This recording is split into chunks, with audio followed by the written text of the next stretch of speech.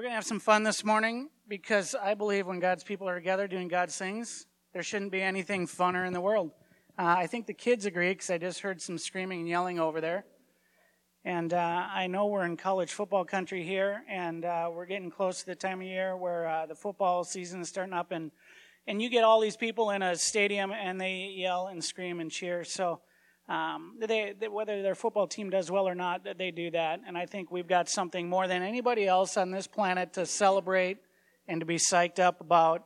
And that's that we have an opportunity to have a real and personal relationship with the creator of the world. That's just a fantastic and amazing thing. So I wanted to remind you of that this morning. Consider this. God's promise to you when you put your faith and your trust in him is that his spirit, he himself, comes to live inside of you. Now think of this power, the power that spoke this world into existence. The power that said, let there be light, and there was light. The power that said, let there be animals in creation, and it was there. That same power that also raised Jesus from the dead and said, death, you have no power over me. That exact same power lives in each and every one of us who call on the name of Jesus. I think that's something to be pretty pumped up about. So now that I've reminded you, I'm not going to tolerate any boredom in here or any sleeping. But I do want to have some fun to start out with. You should have received or in the process of receiving a piece of paper and a writing utensil. We're going to play a game. Who likes games? For those of you not raising your hand, you've got to fake it. I'm watching you. The great thing about being up here is I see every one of you. We're going to have a game, and like I tell my kids, if you don't want to have fun, this is forced family fun time. Okay? And it's timed. So I am going to be timing you, and in that time, I need you to be quick thinking. So we're going to get you going right away this morning. I got my timer ready to go here. So on your piece of paper, the first thing that I want you to do, and right as soon as I say what I want you to do, if you're cheating, it might be behind me. You get grace and a head start. But I want you to write down the 5 sermons that you've listened to in your life that have most drawn you to Jesus. Write down the 5 sermons that you have heard in your life that have most drawn you to Jesus. Ready? Go.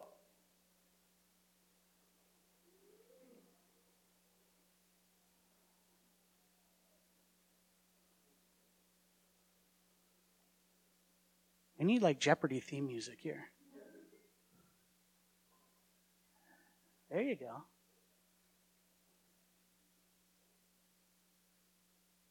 It's amazing how long 60 seconds actually is. Okay, we're halfway there. 5 sermons you have heard in your lifetime that have most drawn you closer to Jesus.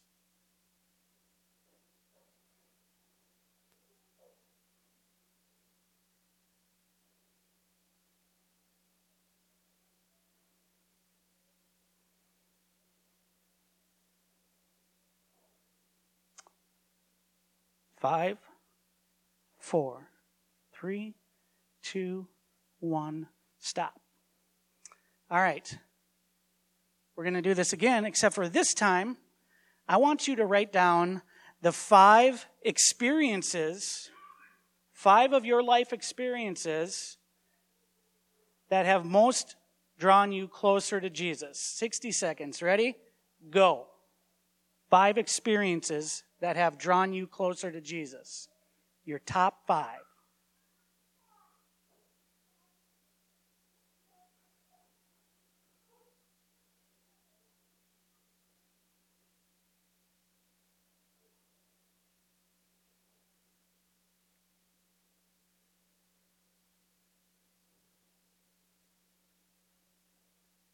Halfway there.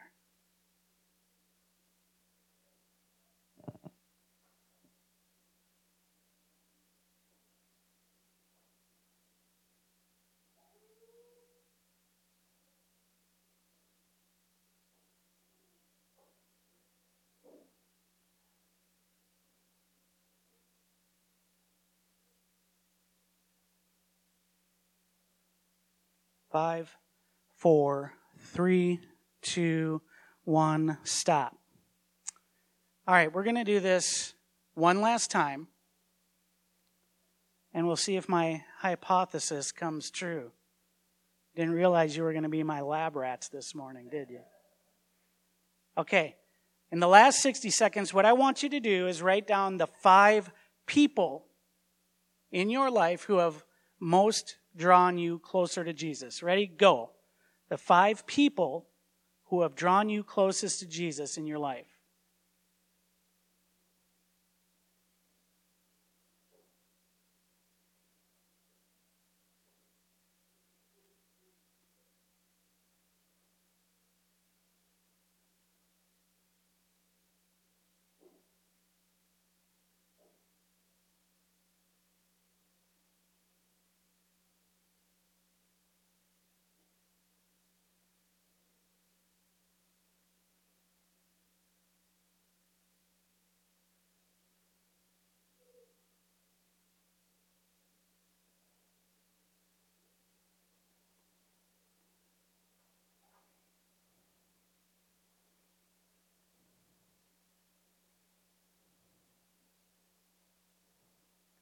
Five, 4, 3, 2, 1, stop.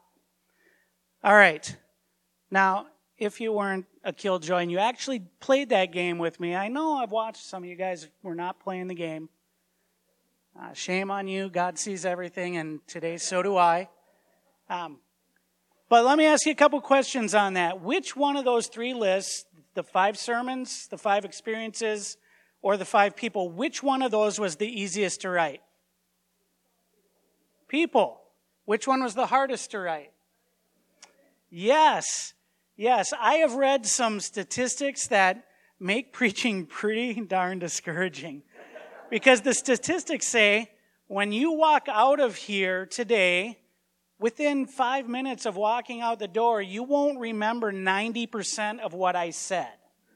You probably won't remember 95% of what I said. You'll probably remember I was incredibly handsome, funny, intelligent, and especially humble.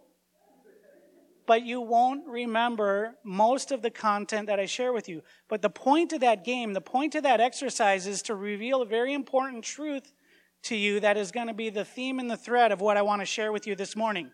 And it's this. If you take nothing of, the 95% of what you forget, remember this, that you and I were created by God as highly relational beings who are meant to live life on life, life in community, and life on mission. That exercise, that game, very clearly shows that that is true. So I want to give you a little bit of a roadmap. Yes, men do follow maps, contrary to what some of you might think. And I want to give you a little roadmap of where I'm going to go with you today. And the first thing that we're going to do is we're going to look at life rhythms. The goal and the purpose of what I share with you today, I want you to develop healthy, missional life rhythms. So in order to do that, first we're going to look at the life of Jesus. And Jesus had 5 environments or 5 different contexts that he lived out his life and his ministry. So first we're going to look at Jesus' life rhythms. Then we're going to look at the life rhythms of the early church. And by early church, I don't mean the 8:30 service. I mean the book of Acts early church, the first Christians. And then we're going to bring it home by helping. I'm going to give you a few things that you can take out of here and hang your hat on for how you yourself can develop some healthy life rhythms. So let's dig in. We're going to look at Jesus' life rhythms. And I love reading through the Gospels. I love answering 3 main questions when I look into the Gospels. It's who was Jesus, what did he do, and why does it matter? If you read through the Gospels and you just ask those 3 questions on every single page and then live out what you discover by answering those 3 questions, you will turn the world upside down. As you read through the Gospels, you find that Jesus lived out his life in 5 different environments or or context, spaces, if you will. And as I get in, I want to give credit to some scholars and teachers that I'm drawing from their work. So back in the 60s, there was a guy named Edward T. Hall. He's a sociologist, and he wrote a book where he coined a term, proxemetics, which relates to proximity, closeness. And then in 2003, a guy named Joe Myers wrote a book called Search to Belong, where he took that sociological information and started to apply it to the church. And then finally, a couple guys named Alex Absalom and Bobby Harrington did some work where they really tried to give people a roadmap or a framework to follow. So a lot of what I'm sharing with you today comes from their work, and just want to give them credit from the get-go. And if you're curious to learn more, I can point you to some of their work. The most practical would be Alex and Bobby's book. If you want to get a little more egghead, you'll read Joe's book. If you want to go full-time nerd, then go back and read Edward Hall. So I want to share with you just a brief overview and just comment briefly on each of the 5 environments that we see Jesus operating in. We look to Jesus as God and King, and that he is. We look to him as worthy of worship, and he surely is. Jesus was also a brilliant strategist. It's not just what he did that is brilliant, but how he did it. And I think that's one of the most overlooked things when we read the scriptures, how he actually engaged people, how he structured his ministry is hardly ever looked at. So I'm going to do my best to change that. So first we see Jesus in the crowds. A lot of his life and ministry was lived out before huge crowds of people. Some of the stories that you might recall where this is the case is the Sermon on the Mount, also the feeding of the 5,000, and then there's the parable of the seed and the sower. And I'm going to go to that real quick. Mark chapter 4. And I'm not going to go through that whole thing, but I want you to see it so you can tell that I'm not making this up. Chapter 4, beginning with verse 1. And he began to teach beside the sea, and a very large crowd gathered about him, so that he got into the boat and sat in it on the sea. And the whole crowd was beside the sea on the land. And he began to teach them a series of parables. So if you can get it in your mind's eye that here's Jesus and the disciples walking through the town, everybody wants a piece of him, and he's got some things to say. In fact, so many things to say, the crowd is coming in on him. He gets out in a boat, pushes out into the water a little bit, and I've actually seen the pictures of where this actually took place in Capernaum. And there, as you look out, there was a hillside that kind of curved in that bay, and then he was in his boat out. So it was this natural amphitheater so that when he spoke, both the water and the landscape would reflect his voice. But the point of that is large crowds. You go throughout and you see Jesus in that all the time. So some of these proxemetics, some of this nerd stuff that goes along with that, in the crowds, it's typically a group of 100 plus, larger group. The focus of the people in this discipleship environment is on an outside resource. In the passage that I shared with you there, it's all this crowd, and the focus is on Jesus. He's outside of them. He's pretty far away from him. The proximity of Jesus to the people, and it's similar to here today, is 12 feet or more. None of you is real close. I'm not in danger of having you invade my personal space. There's good distance between us. The environment in this story of Jesus correlates with this gathering right here, the Sunday morning service. And there are reasonable outcomes that we can expect from this gathering, and there are outcomes that maybe we would like to see happen in this gathering, but quite simply will never happen just because of the group dynamics, just because of how this functions. There's not going to be a lot of dialogue. There's not going to be a lot of depth relationally here. You're just going to have to take my word for it that I'm brilliant and hilarious, if you want to really know that, you got to experience me like Aaron does. He'll tell you the truth. It's absolutely true. I'm the humblest guy he's ever met. But you have to take my word for it because there's not a lot of personal interaction. So this is good because some of the reasonable outcomes that we can expect here is inspiration and what Alex Absalom calls movementum. It's a combination of movement.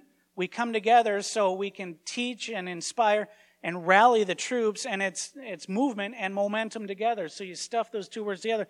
It's movementum because we want to become a disciple-making movement, and we want to continually getting better and better. So that can happen here. And then, of course, there's preaching. Not much dialogue.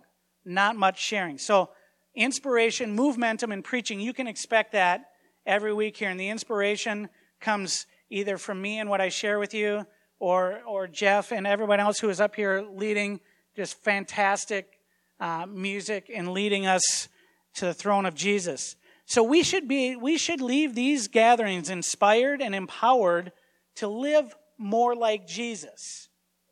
Now, I'm not going to hammer too much on this, but I do have to mention that if this is the only involvement you have in church, you are going to be frustrated. You are going to be feeling like you're lacking something. And what happens when we don't recognize, what I'm going to say is all 5 of these environments that Jesus engaged in, there's a reason why he did it.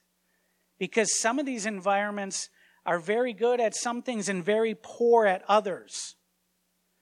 So trying to make one Sunday morning gathering do everything, it's impossible.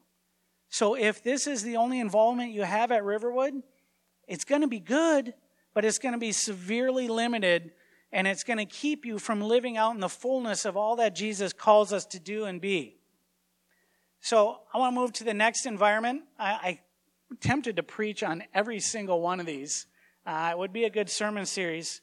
If I ever get invited back again, maybe I'll do that. But the next one that I want to point out is Jesus in the 72. This is social space. So the first one, the crowds, that's public space. That is in the hundreds of people. It's like limited, usually 100 or more. Social space is 20 to 70 people. Jesus, as people responded to Jesus' life and message, they got a little bit closer to him. They had a little bit more interaction with him, and they gathered in different social groups. So in the scriptures, you see this in Jesus had parties with the sinners. You were far more likely to see Jesus at a neighborhood barbecue than you were at a religious service. He had these party with sinners when he called Matthew. He went to Matthew's house, and all the tax collectors and the sinners were gathered. If you've read that story, you know Jesus took a lot of heat from the religious folks. They said, "Why is your master hanging out with the sinners?" Because it's the sick who need a physician, right? Zacchaeus is another example of that. Zacchaeus was a thief and a scoundrel and a tax collector, one of the most hated guys in Judea, in Israel. And Jesus sees wee little Zacchaeus up in the hill, and he says, "I got to go to your house today, and we got to hang out with the sinners," because, again, it's the sick who need the physician. And then there are the 72 that are sent out, and I want to take you to Luke chapter 10 there. One of the hardest parts of preaching for me is not going down rabbit trails because all of this is so darn good. So Luke chapter 10, starting in verse 1, it says, "And after this, the Lord appointed 72 others and sent them on ahead of him, 2 by 2, into every town and place where he himself was about to go." So that you get the collision of two groups here. You got the 2 by 2s, but the wider group is the 72. And so they had this very specific purpose. They went out on mission with Jesus. So the size, again, some of these statistics, the size of the group is 20 to 70 people. The focus of the people in this discipleship environment is on sharing snapshots of life. You know, if 20 or 30 of us were to go out to lunch afterwards and hang out together, I can talk to 20 or 30 people at a party, but it's just going to be these snapshots. You're not going to get the full story of my life. So you can learn some things about me, and I can learn some things about you, but it's there where we can start to share some things about ourselves and get to know each other.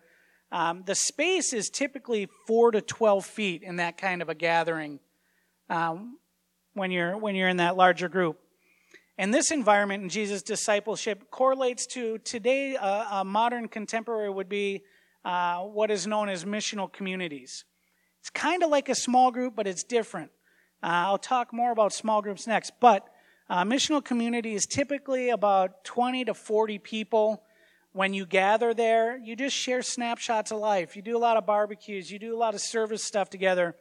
You really don't do Bible studies in that context. Those groups in a ministry setting are made up of your friends and your neighbors and your coworkers and the people you'd love to reach for Christ, but they're not ready to come and attend this service here.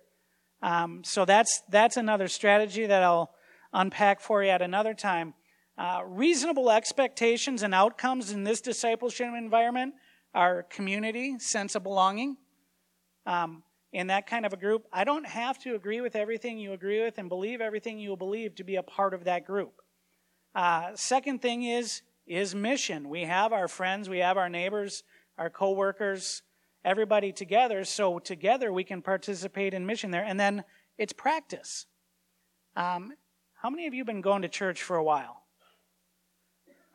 You have probably heard the Great Commission, and you can probably recite it for me. Go, therefore, and make disciples of all people, baptizing them in the name of the Father, Son, and Holy Spirit, teach them to obey everything I have commanded you, right? And so it wouldn't be news to you to hear that Jesus commands each and every one of us to participate in that. And the last thing that you need is someone up on stage guilting you into doing that. What you need is leaders who will create opportunities, environments for you to practice that. And so a missional community is a great place to have community, mission, and practice. Social space allows us to make and multiply disciples among those who will not come to a Sunday gathering and will enable Christians to live out their gifting and their calling in unique ways that might not fit within a Sunday service type opportunity. The third one that I want to share with you is Jesus and the 12. This is personal space. It's 4 to 12 people. And this is probably, of all the environments that Jesus engaged in discipleship in, this is probably the most well-known. Jesus and his 12 guys. And really the whole Matthew, Mark, Luke, and John are made up of primarily his time with those 12 guys and the way that they engage in other environments together. Some of the stories that you see is John 13, the washing, Jesus washing their feet, and the whole, what's known as the farewell discourse, John 13, 14, 15, 16, 17, where he prays, 18, where he dies, and then he rises. You got the story in Matthew 8, the calming, they're out in the boat, and the storm's going crazy, and they're all freaking out, and Jesus is sleeping. And he's like, guys, what are you sweating it for? Storm, be quiet. Shh, I'm trying to sleep here. And then Mark chapter 8 I call this the Great Confession, where Jesus asks his guys, he says, hey, who do people say that I am? You're this, you're this, you're this. And then Peter unleashes that great confession. You are the Christ, the Son of the living God. So the size of this environment is 4 to 12 people, and the focus is on disclosing private information. Remember, Jesus, I can't remember the exact words, but along in that discourse, he said, man, you're no longer, it's not master-servant relationship. You're my friends. You're my friends because I've made known to you my plans. You know me. You know my Father. You know what I'm supposed to do. Those 12 guys knew Jesus closer than anyone else on earth, even closer than his own mama, as they lived and ministered together. Proximity in this group is 18 inches to 4 feet. So you're in each other's personal space in a group of that. Contemporary environment like that would be growth groups, small groups. And it's the most emulated discipleship environment outside of the crowds that we see in Jesus' ministry is the small groups. Reasonable outcomes of discipleship in the small group environment are closeness, support, and challenge. And that can happen there because the relationships deepen. There's more depth there, so you can get close. You know what people are going through, so you can support each other. And you also know each other and your shortcomings, and you have the relational credibility to challenge. I had a really good friend over. We met in seminary way back in the early 2000s, and he and his family came over and spent the day with us yesterday. And I love hanging out with Kirk because Kirk loves me. Kirk knows me really well. And if I'm being a jerk, Kirk will tell me I'm being a jerk. Or if I need to stop whining, Kirk will tell me to stop whining. Kirk can do that because we've got relational credibility. I can't say some of those things to you because I don't have relational credibility with you. You can't say some of those things to me because we just don't have that closeness. I mean, I guess you could say it, but the impact is going to be minimal to mostly negative if you don't have the relationships. But personal space discipleship allows people to cultivate deep and meaningful relationships. They take work. They get messy. Sometimes you don't like each other. There are times, I've been married, how long have I been married now? 16 years this year. And there are times where, my wife and I, we don't necessarily like certain things about each other, but we're the only ones in the world who know that about each other because of how well we know each other. And so as you deepen in your friendship and your relationship, the reason why they're hard is because it requires a lot more grace. The more you know somebody, you've got to be more gracious. They take work. But it's in that private space. As you look at Jesus and those 12, what they were able to do was absolutely remarkable. But he couldn't have used those guys in the way he did had he not had the depth of relationship he did with them. Fourth environment that Jesus operated in was Jesus and the three. These are transparent spaces of 2 to 4 people. And Jesus spent all this time with these 12, but there were 3 of those 12 in particular that are known as the inner circle.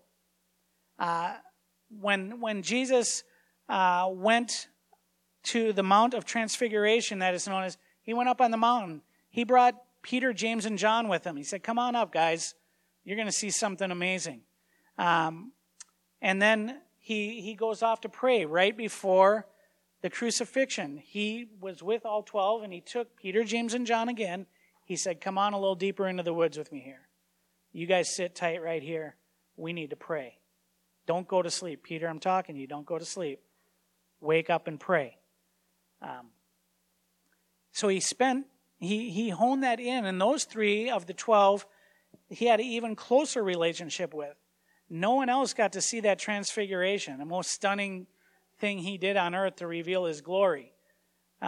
Size of this discipleship environment is 2 to 4 people. The focus is on living transparent lives where we can be vulnerable and open with each other, which is a deep relational need that every one of us has, but it's also one of the hardest things for us to engage in because it takes incredible risk. If I were to be completely open in this environment, it would be reckless and totally inappropriate for me to open up myself in certain ways to you.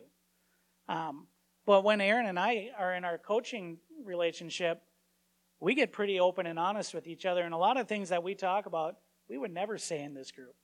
Because I trust him and he trusts me, and we've got a depth of relationship where we're open and we'll say things and not, I know this guy has my back, he knows I have his back, so I don't have to worry about it. How many of those relationships do you honestly have? Where you can be completely vulnerable and open. How many do you have? I would say it's very, very few. Now, contemporary in our day-to-day lives here today, what would those relationships be? It should be your marriage. Your marriage should be the most open, honest place where you can be vulnerable with each other. Now, I'm married too, so I know that's not true, but it should be. So, discipleship should be taking place between a husband and a wife. God's given men the responsibility to be the pastors of their home.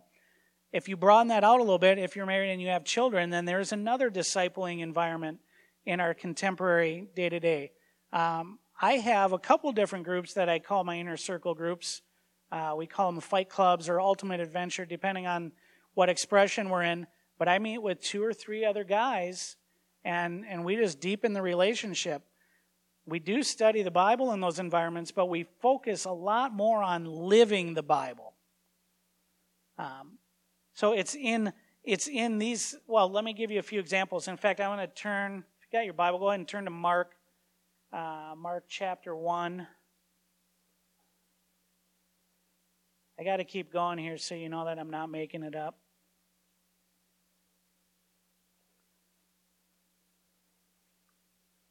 Mark chapter 1 and verse 35. No, I'm getting ahead of myself. That's the wrong verse.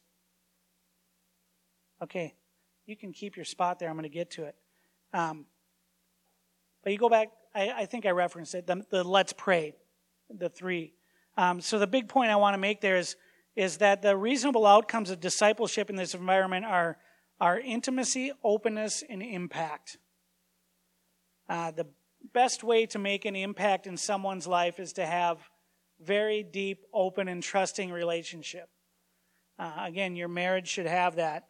I hope and live my life so that I'm my son and my daughter's hero. So when they think of what is a man supposed to be, I'm it.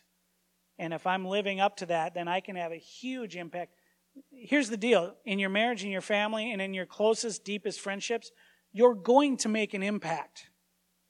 There's no question about that. The question is it going to be a positive impact or a negative impact? And then there's Jesus and the One. And this is just, I'll be very brief here, Jesus and the Father. One-on-one with the Father. And you would find that Mark chapter 1, verse 35, you can see a lot of these instances, but it says there, and rising very early in the morning, while it was still dark, he departed and went out to a desolate place where he prayed. Then the rest of the guys wake up later and like, hey, where's Jesus? Let's go find him. That happened on a regular basis where Jesus would get up, he'd be up praying with the Father. And the big point there is everything in your life flows out of it's an overflow of your interaction with Jesus. So the more full of Jesus you are, the more you're going to be able to extend Jesus to others. The more full of yourself you are, the more you're going to extend yourself to others, which is pretty sketchy. So everything Jesus did, and the reasonable outcomes there are intimacy, destiny, and truth. That's where you discover who you were meant. Jesus constantly said, I don't say my own words, I speak the words of him who sent me. It's not my will, Father, but your will be done. I got my opinions. I'd rather not die on this cross, but I'm going to do what you want me to do. Now, I was going to go into the life of the early church, but as I started digging into this information, I was like, no way can I unpack this. And the time is already slipping away from me very fast. But what I do want you to do, I want to assure you that as I studied it, these same rhythms play themselves out in the first Christians' lives. You can literally see all 5 of them happening. And I think I got up, can you flip through to the Acts point number 2 on there? What I did is, Acts is structured 2 ways. In verse 1:8 it says, and you will be my witnesses in all of Jerusalem, Judea, Samaria, to the ends of the earth. So this concentric circles, boom, boom, boom, boom. The expansion would go out. So that's part of the structure of Acts. The other structure of Acts is there are 6 different progress reports where you hear all these stories and all these things that are happening, and then there's this little summary statement. And it tells you all of what happened before it. So in chapter 6, verse 7, it says, and the word of God continued to increase, and the number of disciples multiplied greatly. Then in 9:31, it says, so the church was being built up and walking in the fear of the Lord and in the comfort of the Holy Spirit.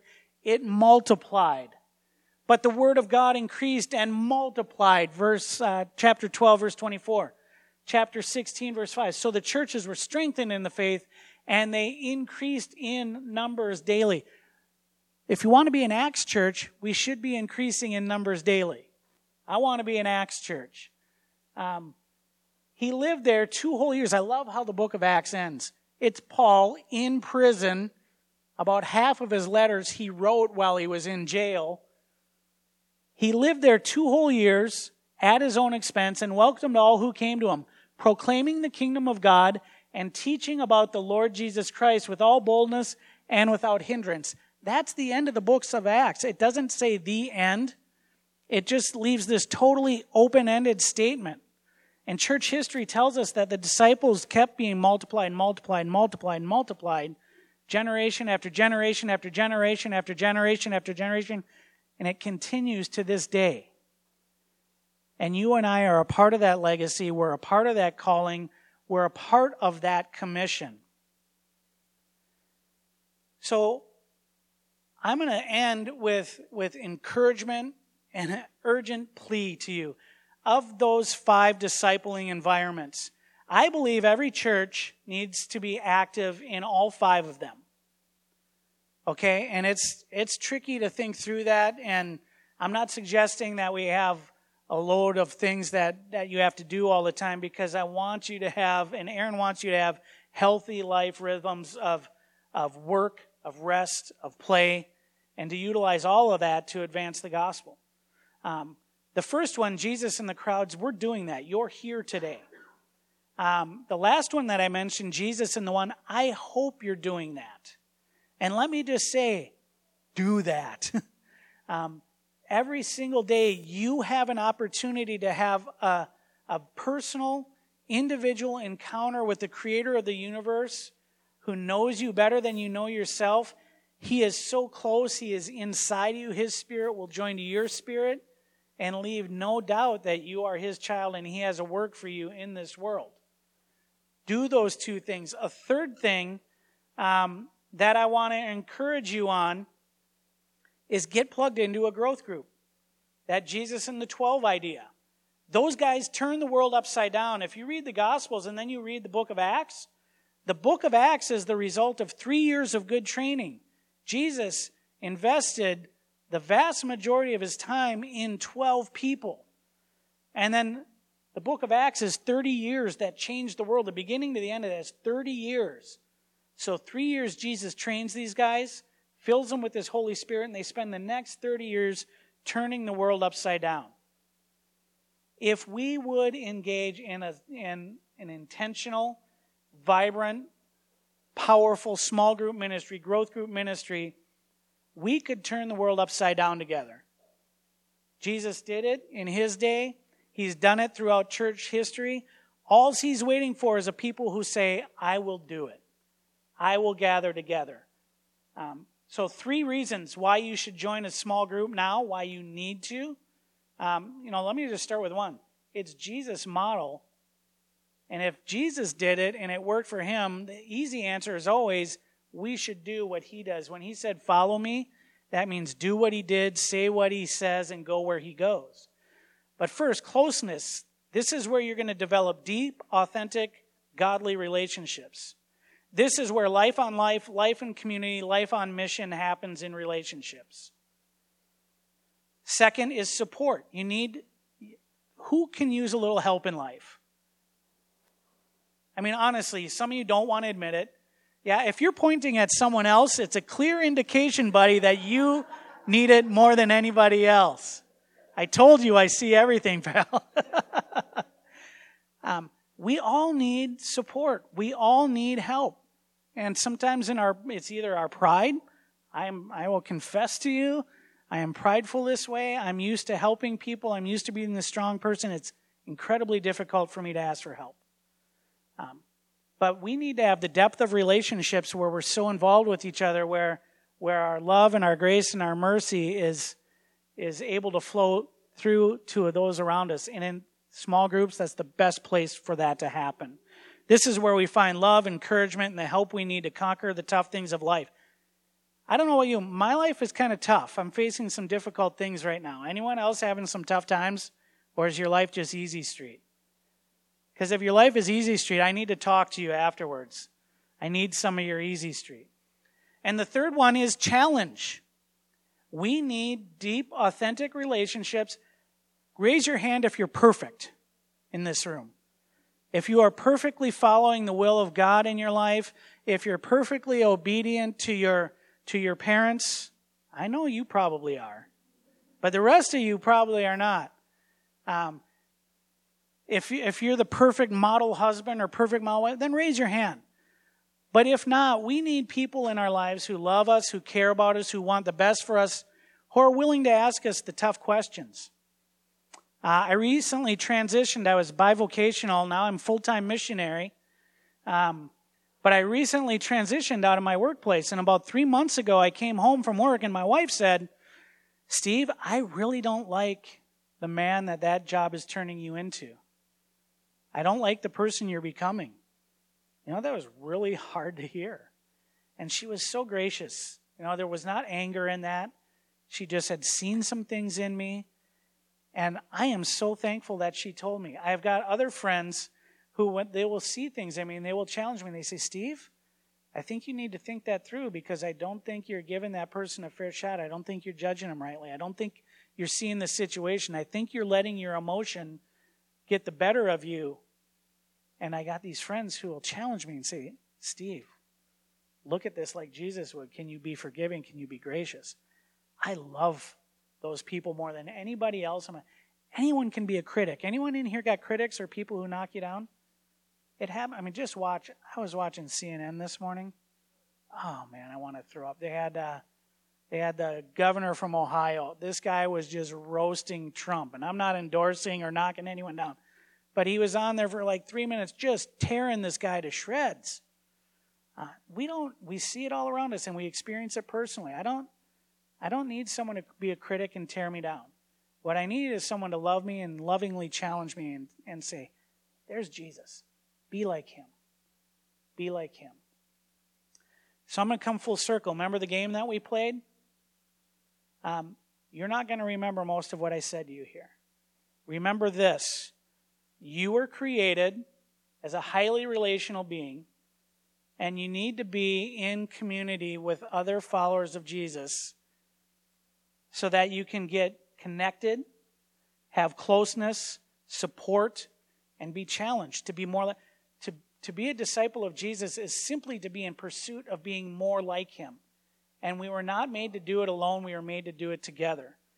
So I know I have good information, insider information, that in the weeks to come here, Aaron and others in the church are going to be inviting you to join a growth group. I honestly cannot think of one good excuse not to do it. If Jesus wanted to change the world and saw fit to do it by selecting 12 people to do it, who's your 10 or 12 that you're going to engage with to turn this town upside down, to live out who you're meant to be in Christ, to support each other, to love each other, and to experience the fullness of Christ, because you can't do it on your own. So that's my encouragement. That's my plea. And let me just say, even stronger, do it. There really isn't a good reason. I know it's a sacrifice. I know it's a commitment, but I know it's worth it. Let's pray together. Lord Jesus, we have seen today, Lord, that you have made us as relational beings. You have made us to be connected with each other, to be connected with you. And God, we're so thankful that you have extended that invitation. There is no reason on earth, us as sinful and flawed and broken as we are, that the perfect and holy God would call us into a relationship and invite us into the restoration of this broken world. God, you have made us each with significance and purpose. And I pray for each one here today that you'll help us to embrace that. Doesn't matter how old or young we are. It's not based on who we are, but who you are and who you are in and through us. And God, we come together today to celebrate the most amazing event to ever take place in human history, the death and resurrection of the Lord God Almighty. God, I pray that this time ahead would not be just rote things that we do. Here we go again, taking communion. But God, that your Spirit would be strong in and through us here. Holy Spirit, you are not a thing. You are a person. You are God, Holy Spirit, and we invite you. We invite you to come and reveal yourself in this time of remembrance of your great sacrifice on our behalf. We love you and we praise you in the mighty and powerful name of King Jesus, now and forever. Amen.